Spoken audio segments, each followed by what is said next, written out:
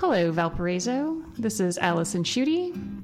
Willow Walsh. And Reagan Skaggs, and you're listening to Welcome Project Radio. The Welcome Project collects first-person stories and pairs them with facilitated conversation to help participants forge stronger ties within and across communities. We vision a world in which people are curious about and actually seek to engage with those who are different from themselves. We are proudly underwritten by Asana Yoga Center and Roots Market Cafe, two excellent ways to feel good this summer. They're located online at asanacenter.com and rootsmarketcafe.com. And thanks to Kelly and Michael Maragna, who believe in supporting diversity, learning, and growth. Theme music is provided by WVLP's very own Paul Schreiner. Thanks, Paul. Today, we're bringing you two stories from the Welcome Project's archive titled Bicultural in a Deaf Home and Words Have a Lot of Power. So typically on the show, we play the stories and then pause and have a conversation about what we're hearing from the storyteller and sort of add in our own experience to that. But Allison, you actually chose these two stories today. Did you want to talk about why you chose these? Well, it was in large part just like, can we do something we haven't talked about in a while or ever? I don't know if we've ever done this. This speaker will be talking about growing up with a deaf mother. And so I thought, we often forget about that difference, or maybe it's just not as popular to think about or talk about these days. So I thought it would be interesting to open that conversation up. I also am teaching a course right now at the university on the power of language and the language of power. So it seemed like some of the themes that come up in these stories relate to conversations that I've been having with students in the classroom. And I thought it'd be interesting to maybe bring some of that experience in if it feels like timely and relevant to our conversation. Cool. Yeah. All right. So then this first story is titled Bicultural in a Deaf Home. I grew up with my mom for most of my life. She was a single mom and she's deaf. And so, but she's the only deaf daughter of a hearing family. And so she has 3 siblings who are all hearing and both of her parents who can hear. I do consider myself bicultural, probably more bicultural than bilingual. A lot of times when I was little, I had to interpret for my mom between restaurant waiters and the grocery store. Every time we would go out to a restaurant, because I could hear, but we're all signing usually, and you could hear people talking about what's wrong with that family. I wonder how they drive. I wonder how do they do anything. I wonder where they work. And my mom has her master's in education and she teaches, so and I could hear them the whole time. So things like that would happen a lot. She didn't want to force a difference. It was obvious enough already that she was deaf and we were hearing. She didn't want us to feel like she was forcing her deaf culture on us. One thing about deaf people that people assume a lot is they don't know how to read or write, or that the old adage that deaf, dumb, and mute. My mom can communicate well. I've met countless deaf people who they can communicate. It doesn't matter that they can't hear. It's not a disability to them. It's something to be proud of, and so I think that's something everyone else can learn from, is to be proud of who you are, no matter what your weaknesses might be. Because I grew up in a bicultural home, for me, when I moved to a different culture, it's easier because I know my culture and I know what I grew up with, and then being around people with different cultures is not a shock for me, and so maybe I don't notice it as much. I didn't grow up where everyone was the same. So I'm a very curious person. I'll always ask questions, and sometimes maybe it's dangerous, border's dangerous. I just want to learn. I care about other people, so I want to know. And so for me, it's just when I encounter something new, I just ask because I'm open about my culture experiences, and I want you to ask me because I want to talk about it. I'm going to ask you also. And then if it's silent, well, that's what I grew up with, so it's fine. People have always kind of assumed that I don't know anything about diversity, and they always seem a little shocked when I'm like, yeah, I know what it's like to grow up with a different experience, and they're like, you don't get it. It's different, so don't talk about it because you you don't have the face or there's no way you have the experience. And then when it's the like, actually like my mom's deaf, it's like, oh, I think anyone can talk to diversity because they grew up somewhere different than I did. They grew up with different experiences than I did. You don't have to like have been oppressed in the same way to understand anger or sadness or rejection. You just have to know rejection, sadness, and anger. You don't have to have gone through it the same way. Hello and welcome back to Listen Up, Welcome Project Radio, WVLP LP at 103.1 FM, and also streaming online at WVLP.org. And is this story new to either of you? No. This one's new to me. I don't think I've heard this one. I think I know the speaker, but I do not know this particular story. So what just jumped out at you since this was a totally new story to you? That this person's deaf mother did not want to push her deaf culture on her hearing children. That sticks out like a sore thumb. Mm-hmm. Like, why? I guess first, let's just start with why that jumps out. So I do my best to know things. I do my best to read and to like learn. So I know like nominally that there's like a very separate deaf culture. And like communication style, like functionally know that. So I understand that, like you can tell me that, but I don't know exactly what that means or what that looks like. And that's something I'm still in the process of learning about. So then like the fact that this person, one, like deaf culture, it exists. It is a quantifiable entity. And two, it is something that like this parent felt like they needed or should keep from their child. Like it is different enough that there would be like some kind of cultural split or like, I think the speaker says, create a kind of difference. Yeah, she didn't want to force a difference. Like, so it is interesting because he doesn't really spell out features of deaf culture for us. So we're still left in the dark about it, at least from this particular story. But I think we might be able to figure out what he means by she didn't want to force a difference. So I didn't hear him saying she doesn't want us to know deaf culture. Yeah. But there's something about like, if I were to force a difference. So if I were to force you to participate in it, you're going to maybe see yourself as different than your peers. And maybe she was wary of doing that because they're having experiences like the one he describes in the restaurant. Like maybe we can unpack that experience a little bit, and that might help us understand at least some of her anxiety, or I don't know if that's the right word, but Willow, how would you sort of describe what is happening in the restaurant? He's hearing people talk about, them as like a deaf family and like, what do they do for a job? How do they drive? How do they do all of this? And it's interesting because like, I think maybe without them sort of relaying that to his mom, he's sort of the only one sort of catching that in that environment. Like he's the one hearing it. His mom's not hearing it, but he's hearing it. So I don't know. That sort of stuck out to me. But maybe she's aware of it. Like, yeah, I think like... And that's where her wariness about forcing deaf culture... Yeah, I mean, I think like, yeah, I mean, I feel like she's definitely aware of it. Like she would be aware that people would talk about them or would sort of point at them as like difference. But I think like maybe in the moment she doesn't always know. Yeah. So, I mean, although I think... she's pretty good at lip reading. Oh, we don't find that out till the second story. Spoiler alert!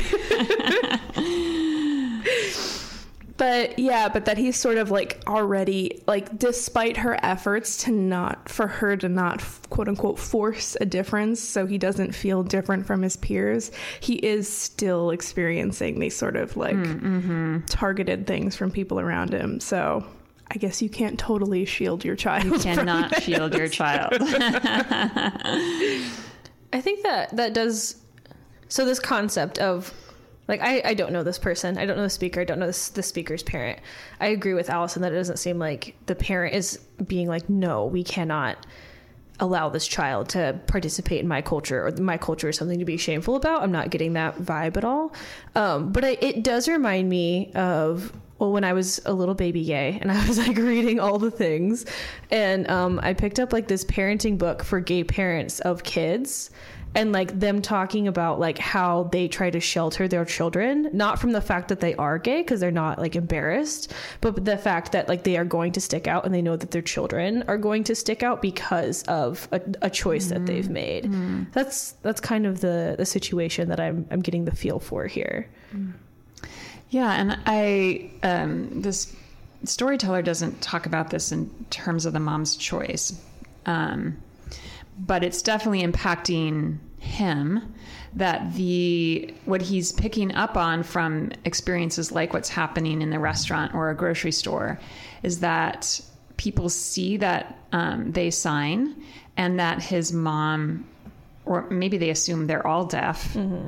That might be happening too. And then there's like assumptions that are based on that. Like they must be stupid. They must not be able to hear, or talk or speak or like drive. So it's just very interesting that there's all these other abilities that as soon as one sort of typical sense is taken away, I would assume this might happen for blind folk too, that then there's all sorts of assumptions made about their cognitive ability in other ways too. It's a very odd expansion of like one sense being limited to like intelligence being limited. And, the storyteller points out that his mom has a master's in education and teaches, she's not somebody who doesn't work and, doesn't use her intelligence and her communication abilities in other ways.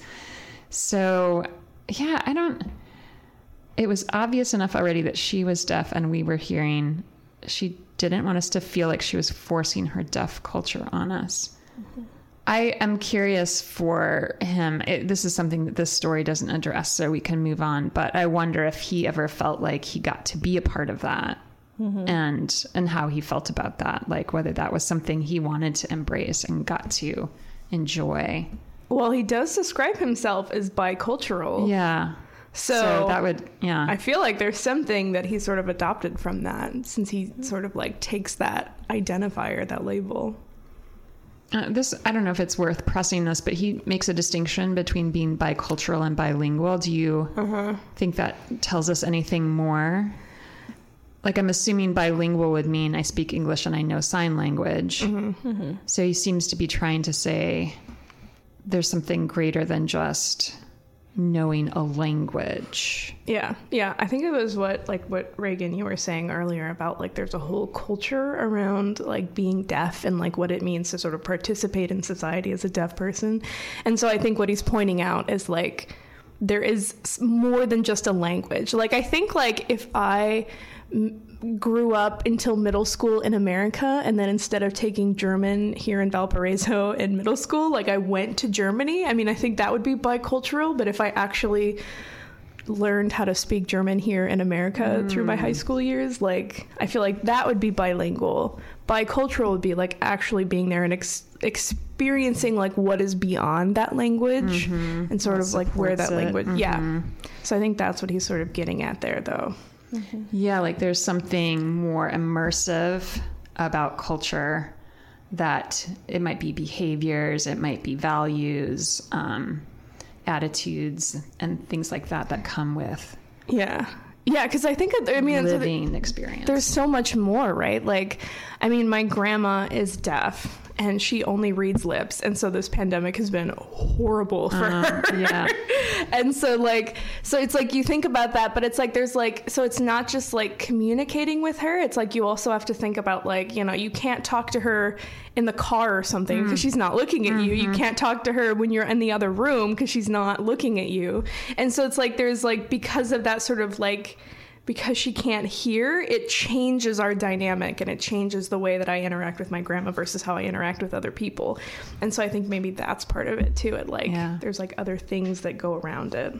How does the storyteller explain that deafness is not a disability to deaf people? Because I think he's pointing out how other people are making, because of these assumptions, they clearly think it's disabling He says, my mom can communicate well. I've met countless deaf people that can communicate. It doesn't matter that they can't hear. It's not a disability to them. It's something to be proud of.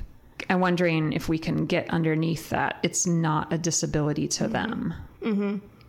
Yeah, I mean, I think this makes me think of a couple of different things. Like, on one hand, it's like, if you grew up deaf and interacting with people based on that lack of hearing, you're sort of, I don't know, it's just like that's just sort of second nature type thing.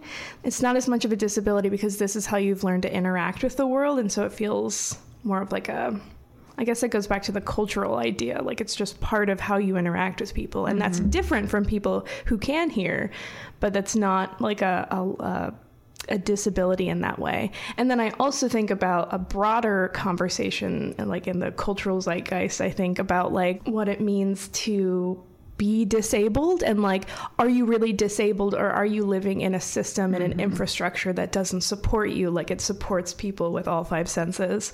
And is it not really a disability? It's just nothing is made to cater to you like it is to other people. And so I think that's part of that too. Yeah, the social model of disability. Yeah. Like, I am not a disabled person, but I am a person that wears glasses.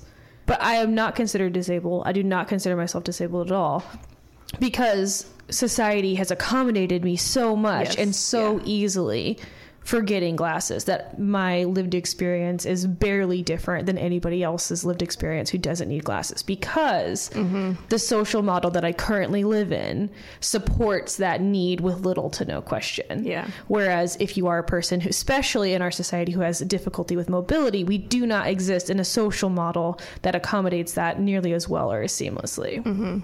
Yeah. This is WVLP 103.1 FM, community supported radio, and you can also find us streaming online at WVLP.org, where you'll also find a support button. This is volunteer radio, and we could really use your financial support to keep shows like ours on the air. So today we are playing two stories from the same storyteller, which is a bit unusual for us. And this speaker is reflecting in both stories on language and culture, and how, having been raised by a deaf mom, he is able to have experiences that other people raised by hearing parents don't. Yeah, so we've been thinking about the assumptions that people make of his mom, and how our culture tends to put the disability on the person rather than seeing that it's the cultural environment that disables certain people. Yeah, what about the second part of the story, where he talks about being curious and how his curiosity for him is rooted in having been raised in a bicultural home? How do you think that happens for him, that the curiosity grows out of that situation of being in a bicultural home? Yeah, for him, I mean, he says he's asking questions, and he calls it dangerous. I mean, I think that might be interesting to unpack that a little bit. Yeah.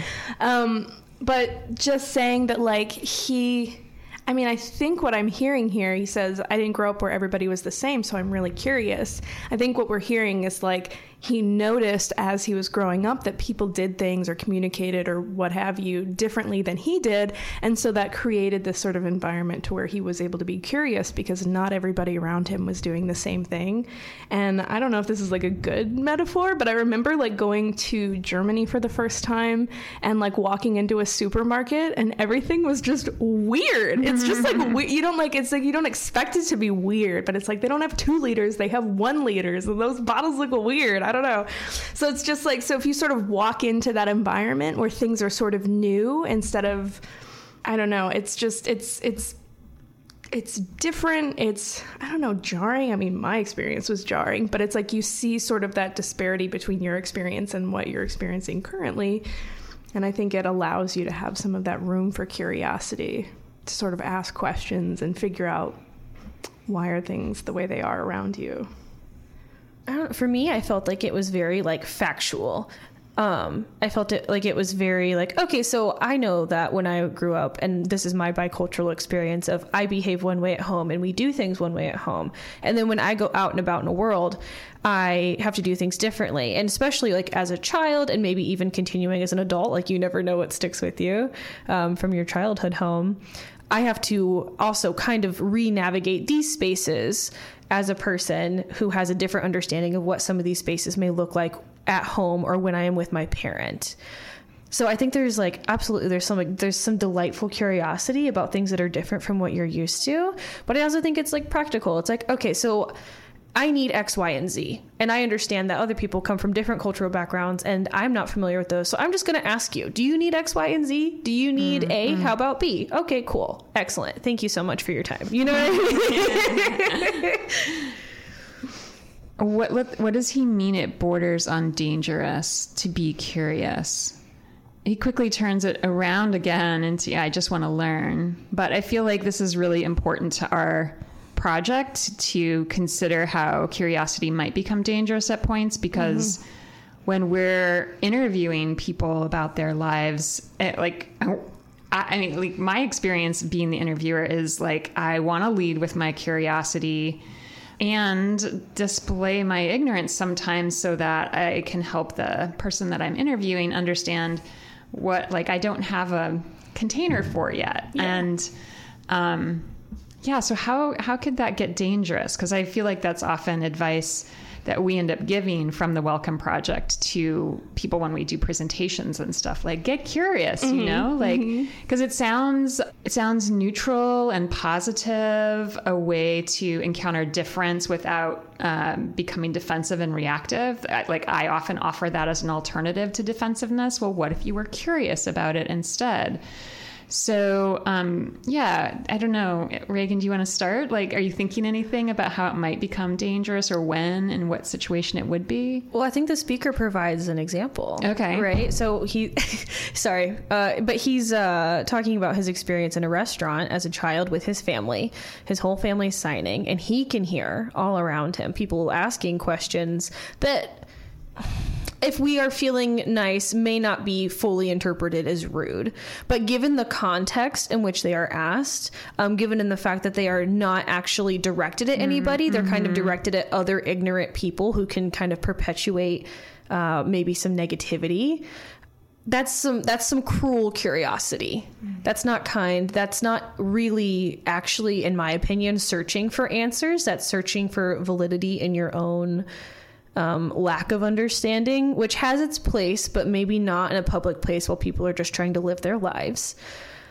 So that's cruel. Like, that's not kind. And the assumption that probably many of these people have, just like you said, they may assume the whole family's deaf, which this isn't acceptable, even if the whole family is deaf, for the record. They may assume they can't hear me. I can say what I want and I can speak as loudly as I would like. There's nothing wrong with wanting to know those things, but there are platforms and acceptable ways to knowing those things. And then there is gawking at strangers in public and making a display of that curiosity. So that's a place where curiosity can be cruel. And I think that we all, especially if we are conscious of that, or we have been on the receiving end of that, we are all cognizant of how cruel certain types of curiosity can be. And hopefully nobody wants to participate in that way. I mean, we have talked on this show before about how for people of color, for queer folk, constantly getting asked questions, especially ones that are based in bias. Like, so, somebody finds out that one of our storytellers grew up in Gary and suddenly it's like, oh, have you witnessed any shootings? I mean, that's a curious question, I suppose, but it's informed only by stereotypes of Gary and maybe stereotypes of the person that's standing before them. Also, we've talked about how even well-intentioned people, like if we're talking race, we're talking white people, because that would be the dominant culture for white supremacy.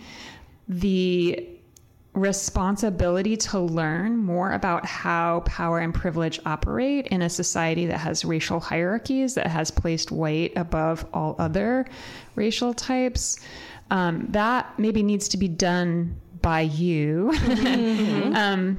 So you're not overburdening, whether in this case people of color, and in the case of homophobia, queer folk, you're not overburdening them with like having to explain themselves. Like, I think maybe that's where it gets dangerous. If it suddenly ends up like, it's not like you're sharing your story anymore, or even like sharing experiences that are important to you, but you're suddenly like somehow explaining. You're justifying your existence and your group's existence. And then you can still feel the hierarchy or the power imbalance that's operating at that level.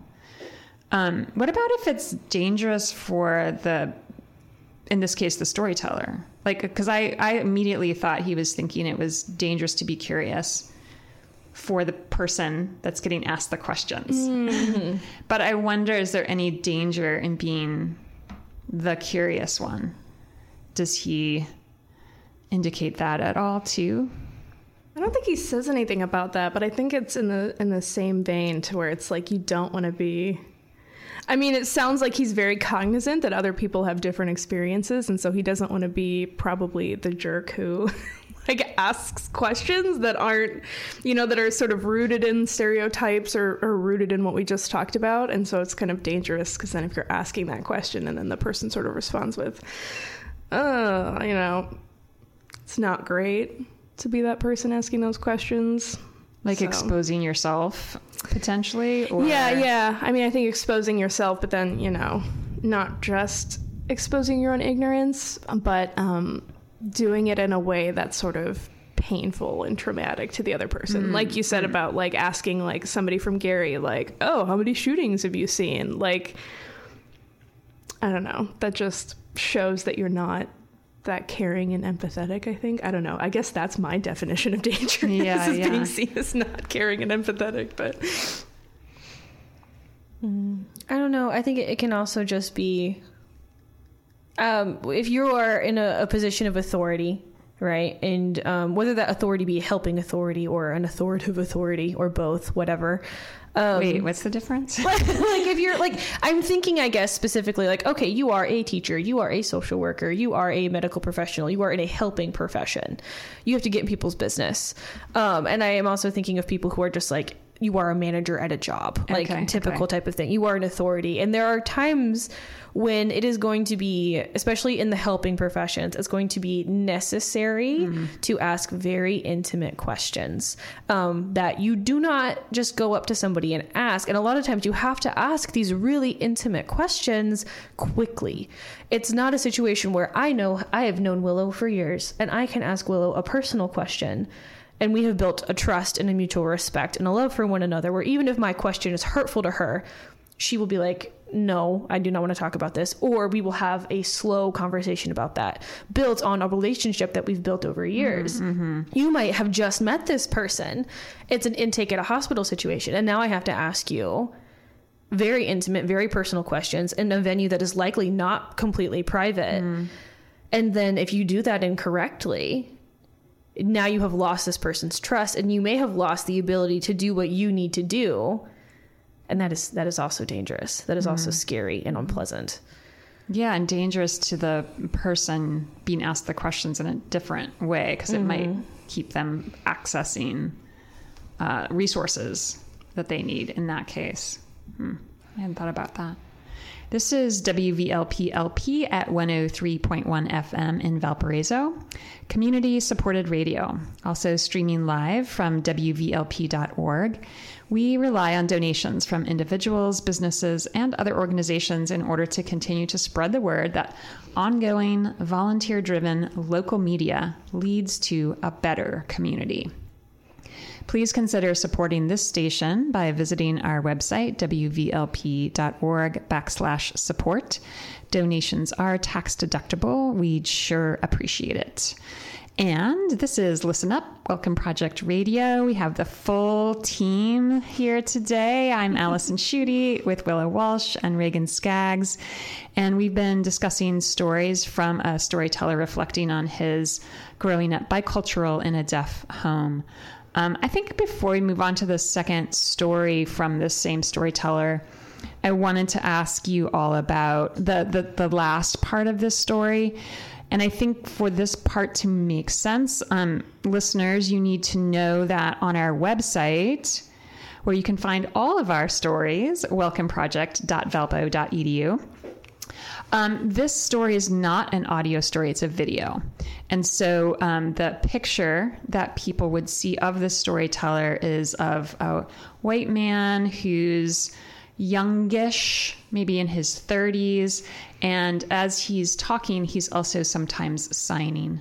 So that might help in terms of some context for when he says, people have always kind of assumed I don't know anything about diversity. And they always seem a little shocked when I'm like, yeah, I know what it's like to grow up with a different experience. What do you think he's getting at there? Oh, go for it. I have a big issue with the way that diversity has been used. Okay, because I feel like, one, it's become a market term, and that makes me inherently cranky as a human being. I don't like that. Fair. And then with that, I think that we've stripped the word diversity of what we intended it to mean.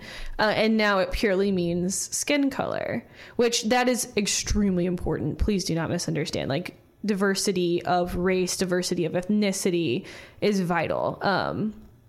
But it means a lot.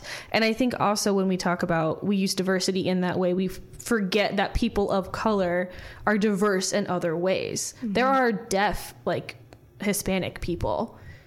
They have a multitude of cultural experiences besides being a Hispanic person. So diversity as a word, which should mean there are multitudes of experience, and you need multitudes of experience in any given setting in order to make sure that setting is, one, accessible, and two, is representative of the needs of, like, say, a community. Now people have boiled it down to one thing, and I think we are poorer for it. Mm-hmm. And I think that's what the speaker is talking about to a degree. Well said.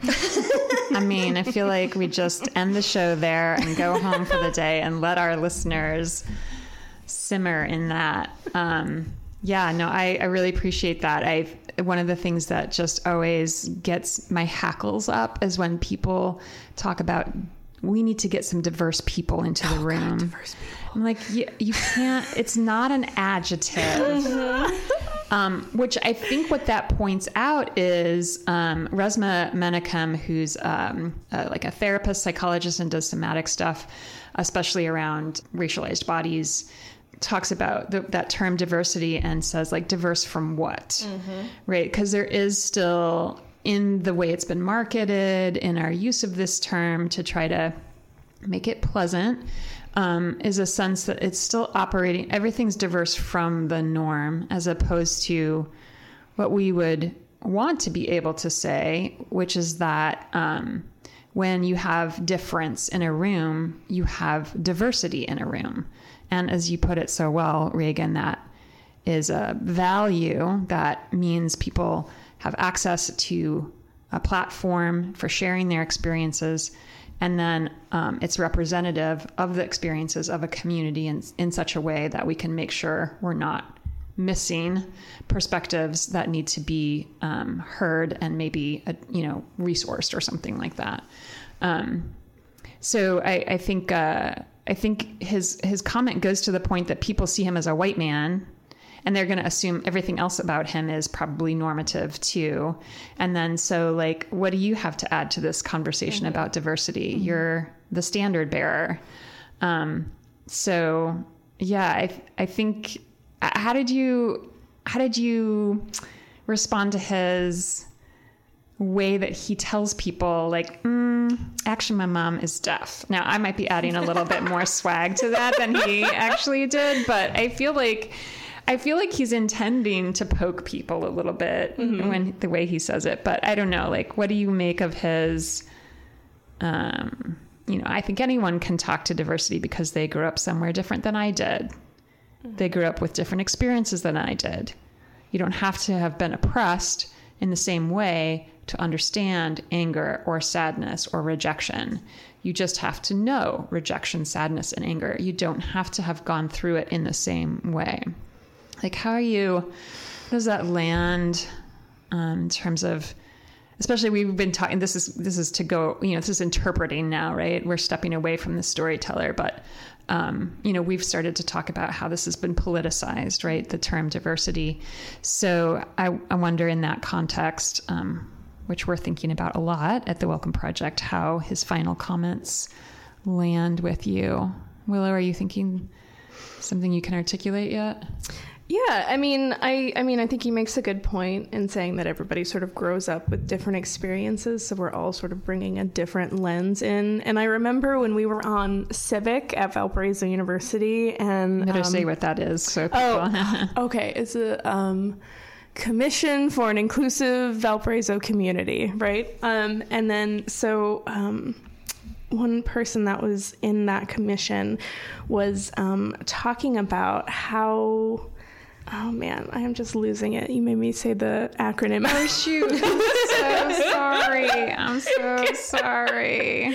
But oh man, just like how I'm trying to have it come back to me. Reagan, you go. Yeah, let's come back. I apologize. I hate when that happens. My initial thought is it's a little bit giving everybody is queer vibes. Do you know what I'm saying? Where it's like, well, if you think about it, everybody's on this, which sure, but that's not the point. And I get where he's coming from, and he has again, as this person who has like a more bicultural experience and who may have like more sensitivity because they have this experience that is like frequently ignored. Like I get it, to the extent that I can get it. Obviously, I am not this person. But it's giving that a little bit. And I don't love that. Yeah, because I feel like a lot of the time, and what the speaker kind of seems to be getting at, and what you definitely, I feel like we're getting at with you get annoyed when people say we need diverse people. And the thing is, I think people, particularly privileged white people, need to get used to speaking what they mean. So like if you have an organization and you're like, there are not a lot of people of color in my organization. There are not a lot of queer people. There are not a lot of disabled people in my space. Or let's say it's a queer space, okay? A queer space, like a racially diverse queer space. And you look around and you realize like, wow, I know there are queer disabled people in my community and they're not here. That needs to be a call in moment. One, where you specifically name, we want to be more welcoming and accommodating to queer disabled people. And two, that needs to be a call in of what do I as an organizer, or what does my community as an organizer or organization need to do to accommodate X? And so I like what the speaker is saying. It's like, well, you can't assume diversity. Diversity looks a lot of different ways, and it's important to acknowledge and move forward with that. I don't love that it's put as like a gotcha type of thing, but I might be nitpicking, and I acknowledge that. Well, I mean, because he names specific human experiences and emotions, anger, sadness, or rejection. Like anybody can have those experiences. You don't have to have been oppressed to have them. At the same time, then he seems to be just, because he's going to that interpersonal level, he seems to just be equalizing experiences, which I think makes us uncomfortable because part of what we want to do with this project is be able to look at and name power and privilege and how that impacts whose voices are really heard and listened to. So I do think it maybe he kind of does a level of the playing field. Like we all have something that we can talk about.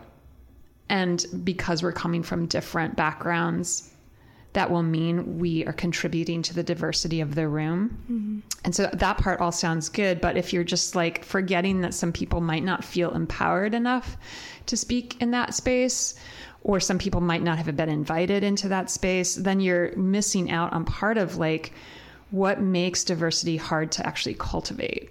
So I don't know, does that speak to Reagan, some of your like, or am I naming something different? No, I think that we're speaking on the same thing. And I guess like you're coming at it from people who are not currently empowered. And I'm saying, I guess I would feel more that there are people who are already empowered who might feel or continue to feel over empowered in a space that is meant for people that are less empowered.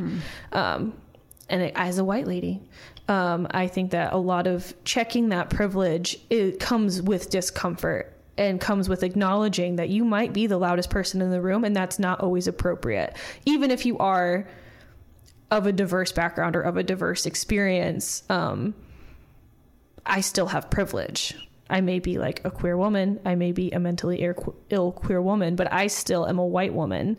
And walking into a space that's, say, let's specifically garnered towards like mental illness or queerness, I'm going to have more privilege in that space than, let's say, a trans like person of color. And I need to acknowledge that. And I need to know that I need to maybe be quieter in that space, despite that space also being for me.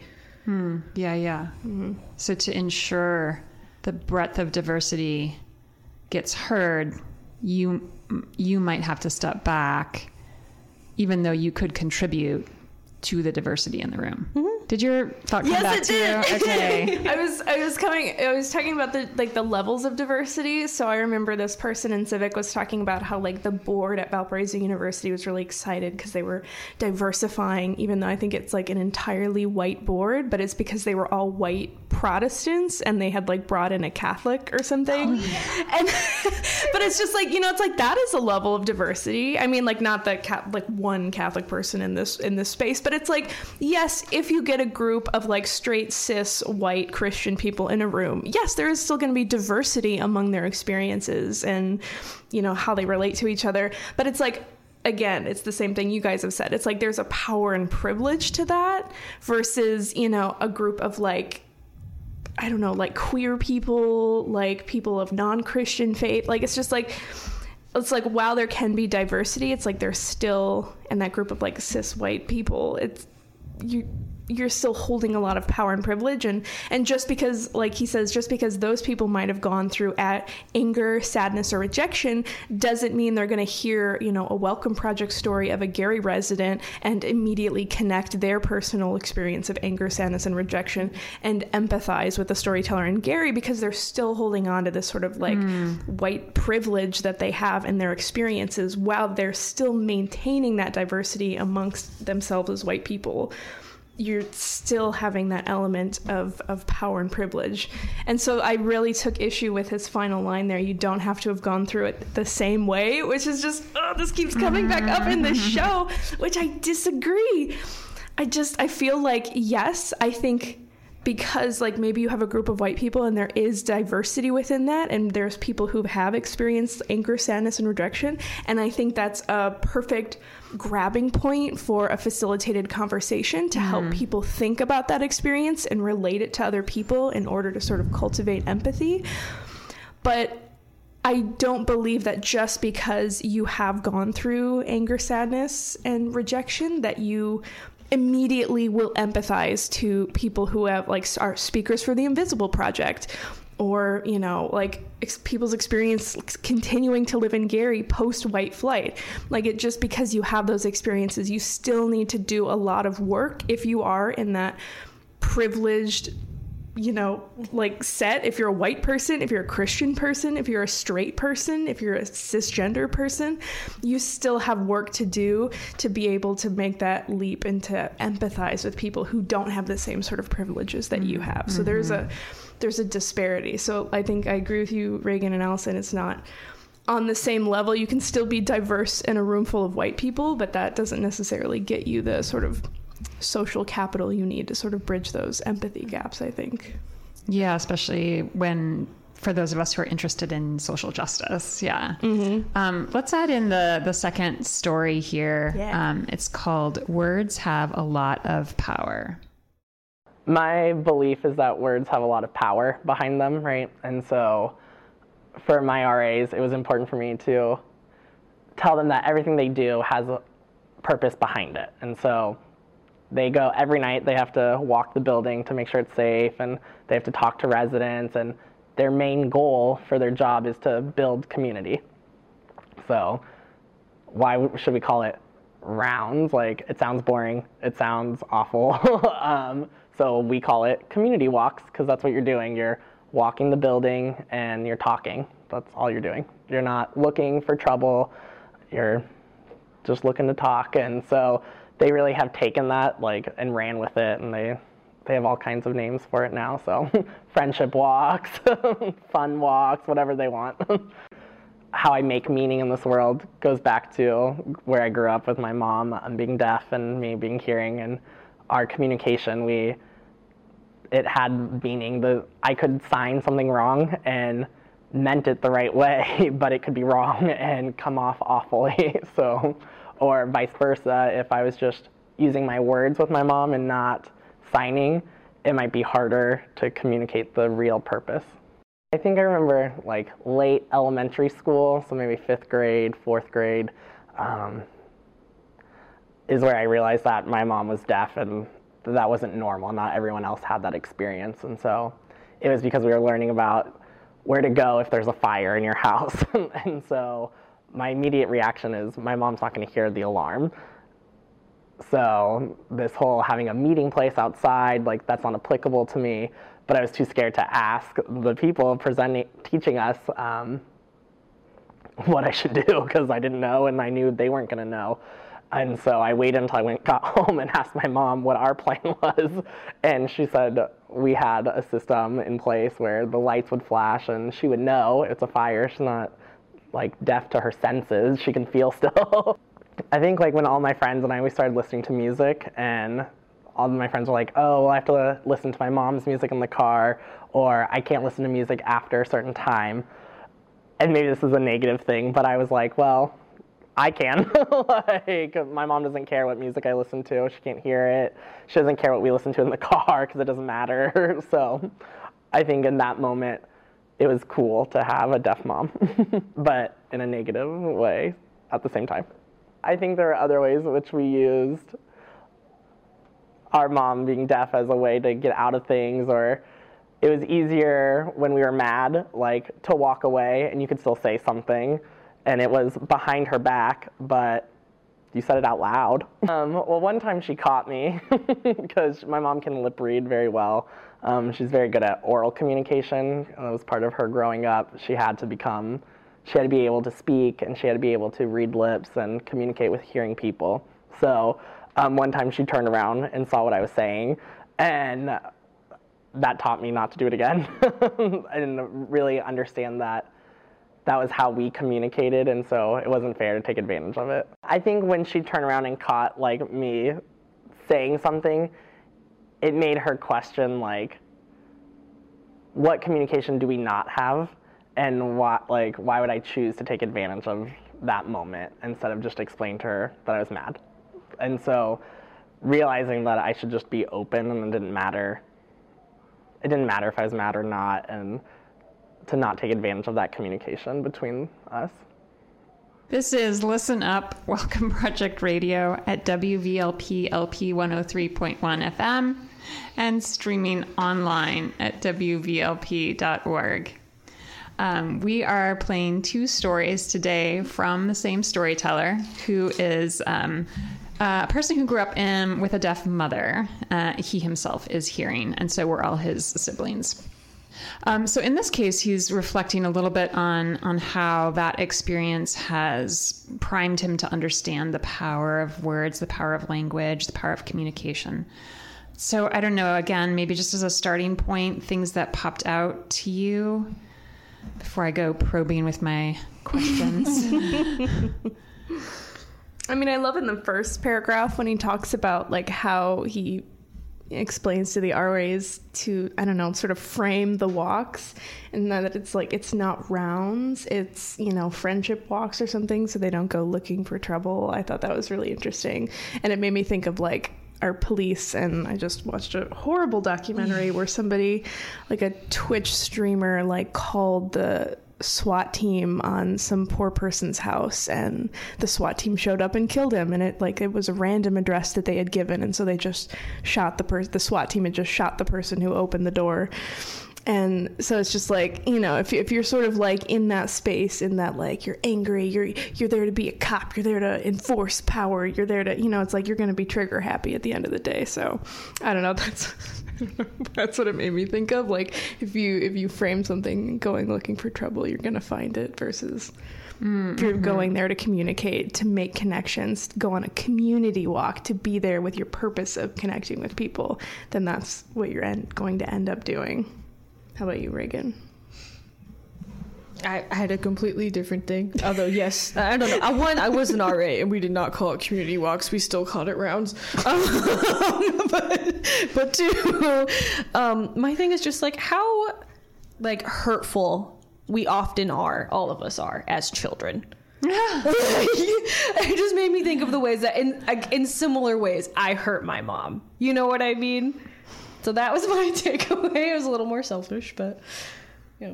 Mm-hmm. Yeah, and I mean, we don't have to totally jump in right there, but I was trying to better understand how he thinks of it's cool to have a deaf mom because she can't hear your music, so you can play it whatever you want and you can play it whenever you want. Mm-hmm. And then in his end reflection, he's like, maybe that's a negative. Mm-hmm. Like, what is he? I think that's connected to what you're noticing, Reagan. So I'm like, what does he mean? Like a negative thing that it's cool to have a deaf mom? Like, how is it negative if it's cool? It's easier. I mean, for me, if this is the path we're going down, it's easier for me to make sense in kind of like the opposite way, where like things maybe that were bad happened to you, or like you were part of things that were harmful to you and you understand that now as an adult.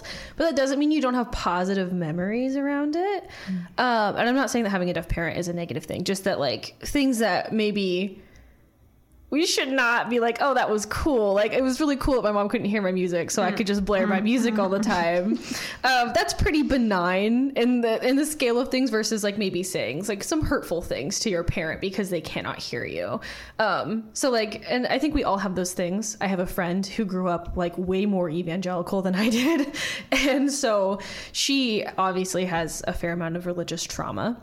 But she's lovely, and we, both of us, really have a great time singing our youth group songs that we used to do all the time because it's fun. So, like, was this experience, like, maybe not great, but maybe the benignly fun part was, like, being able to just walk up to her and sing a random part of a stupid hymn that I don't remember the name of, and, like, we both know all the little, like, signs for it and all the stupid things. Like, it's a benignly thing that, and it wasn't ultimately a positive situation. So it's a benignly negative thing that maybe this child did in the context of maybe a wider thing that he grew to be cognizant of. And that's part of growing up. Yeah, because he talks about it later in the context of taking advantage of her being deaf.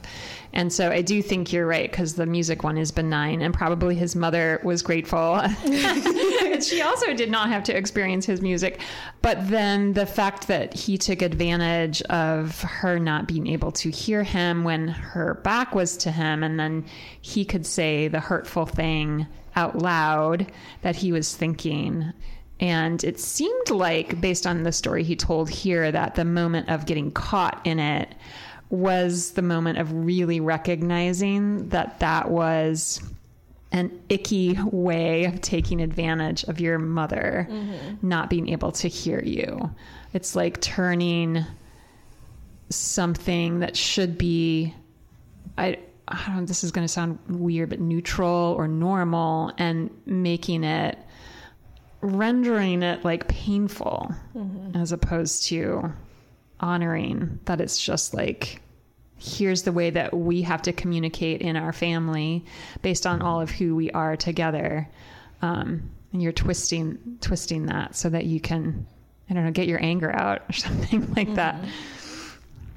I don't know. I sort of took it as like he, in the car when they're listening to music, it's like there's a missed moment of connection there. It's like you can't sort of have that conversation in the moment of like, I don't want to listen to System of a Down or something.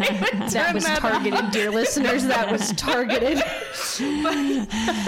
And so it's just like, so you kind of miss that sort of like back and forth a little bit. And so I think that's sort of, in my mind, that's how it was the negative. It was like, cool, I got to do this, but it's like, oh, I didn't get to have that conversation with my mom because we can't like acknowledge that together. I did that to my grandma growing up.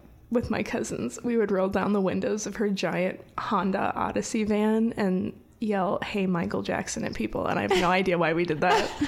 But she couldn't hear us. That's right. Yeah, I think that's actually a really good place to bring it to a close, because he does say at the end of the story that whatever he was feeling in the moment that was motivating him to talk behind her back, like that didn't get addressed. Mm-hmm. And so they had an opportunity to mend something in their relationship that just doesn't even get noticed then. So, yeah. Mm-hmm. Yeah. All right. Well, listeners, before we head out today, we would encourage you to please check out WVLP's full schedule of shows at WVLP.org. We highly recommend Morning Black, which airs live every Saturday morning at 8, and you can hear it again Thursdays at 2 and Fridays at 9. Building Leaders and Cultural Knowledge focuses on the concerns and issues that impact underrepresented communities of color, especially African American communities within Western culture. Morning Black provides a platform for discussing issues and problems that inhibit equality and justice in the African American community. And that's it for today. Thanks so much for listening, and thanks again to our sponsors, Asana Yoga Center at asanacenter.com and Roots Market Cafe at rootsmarketcafe.com. Both are open for business at their locations in downtown Valpo on Lincoln Way. Visit their websites to learn more. We here at Welcome Project Radio love to support our local businesses. And thanks to Kelly and Michael Maracna, who believe in supporting diversity, learning, and growth. You can find us online at welcomeproject.valpo.edu and wherever you get your podcasts. And if you'd like to support WVLP and our show, you can make a donation by going to wvlp.org/support.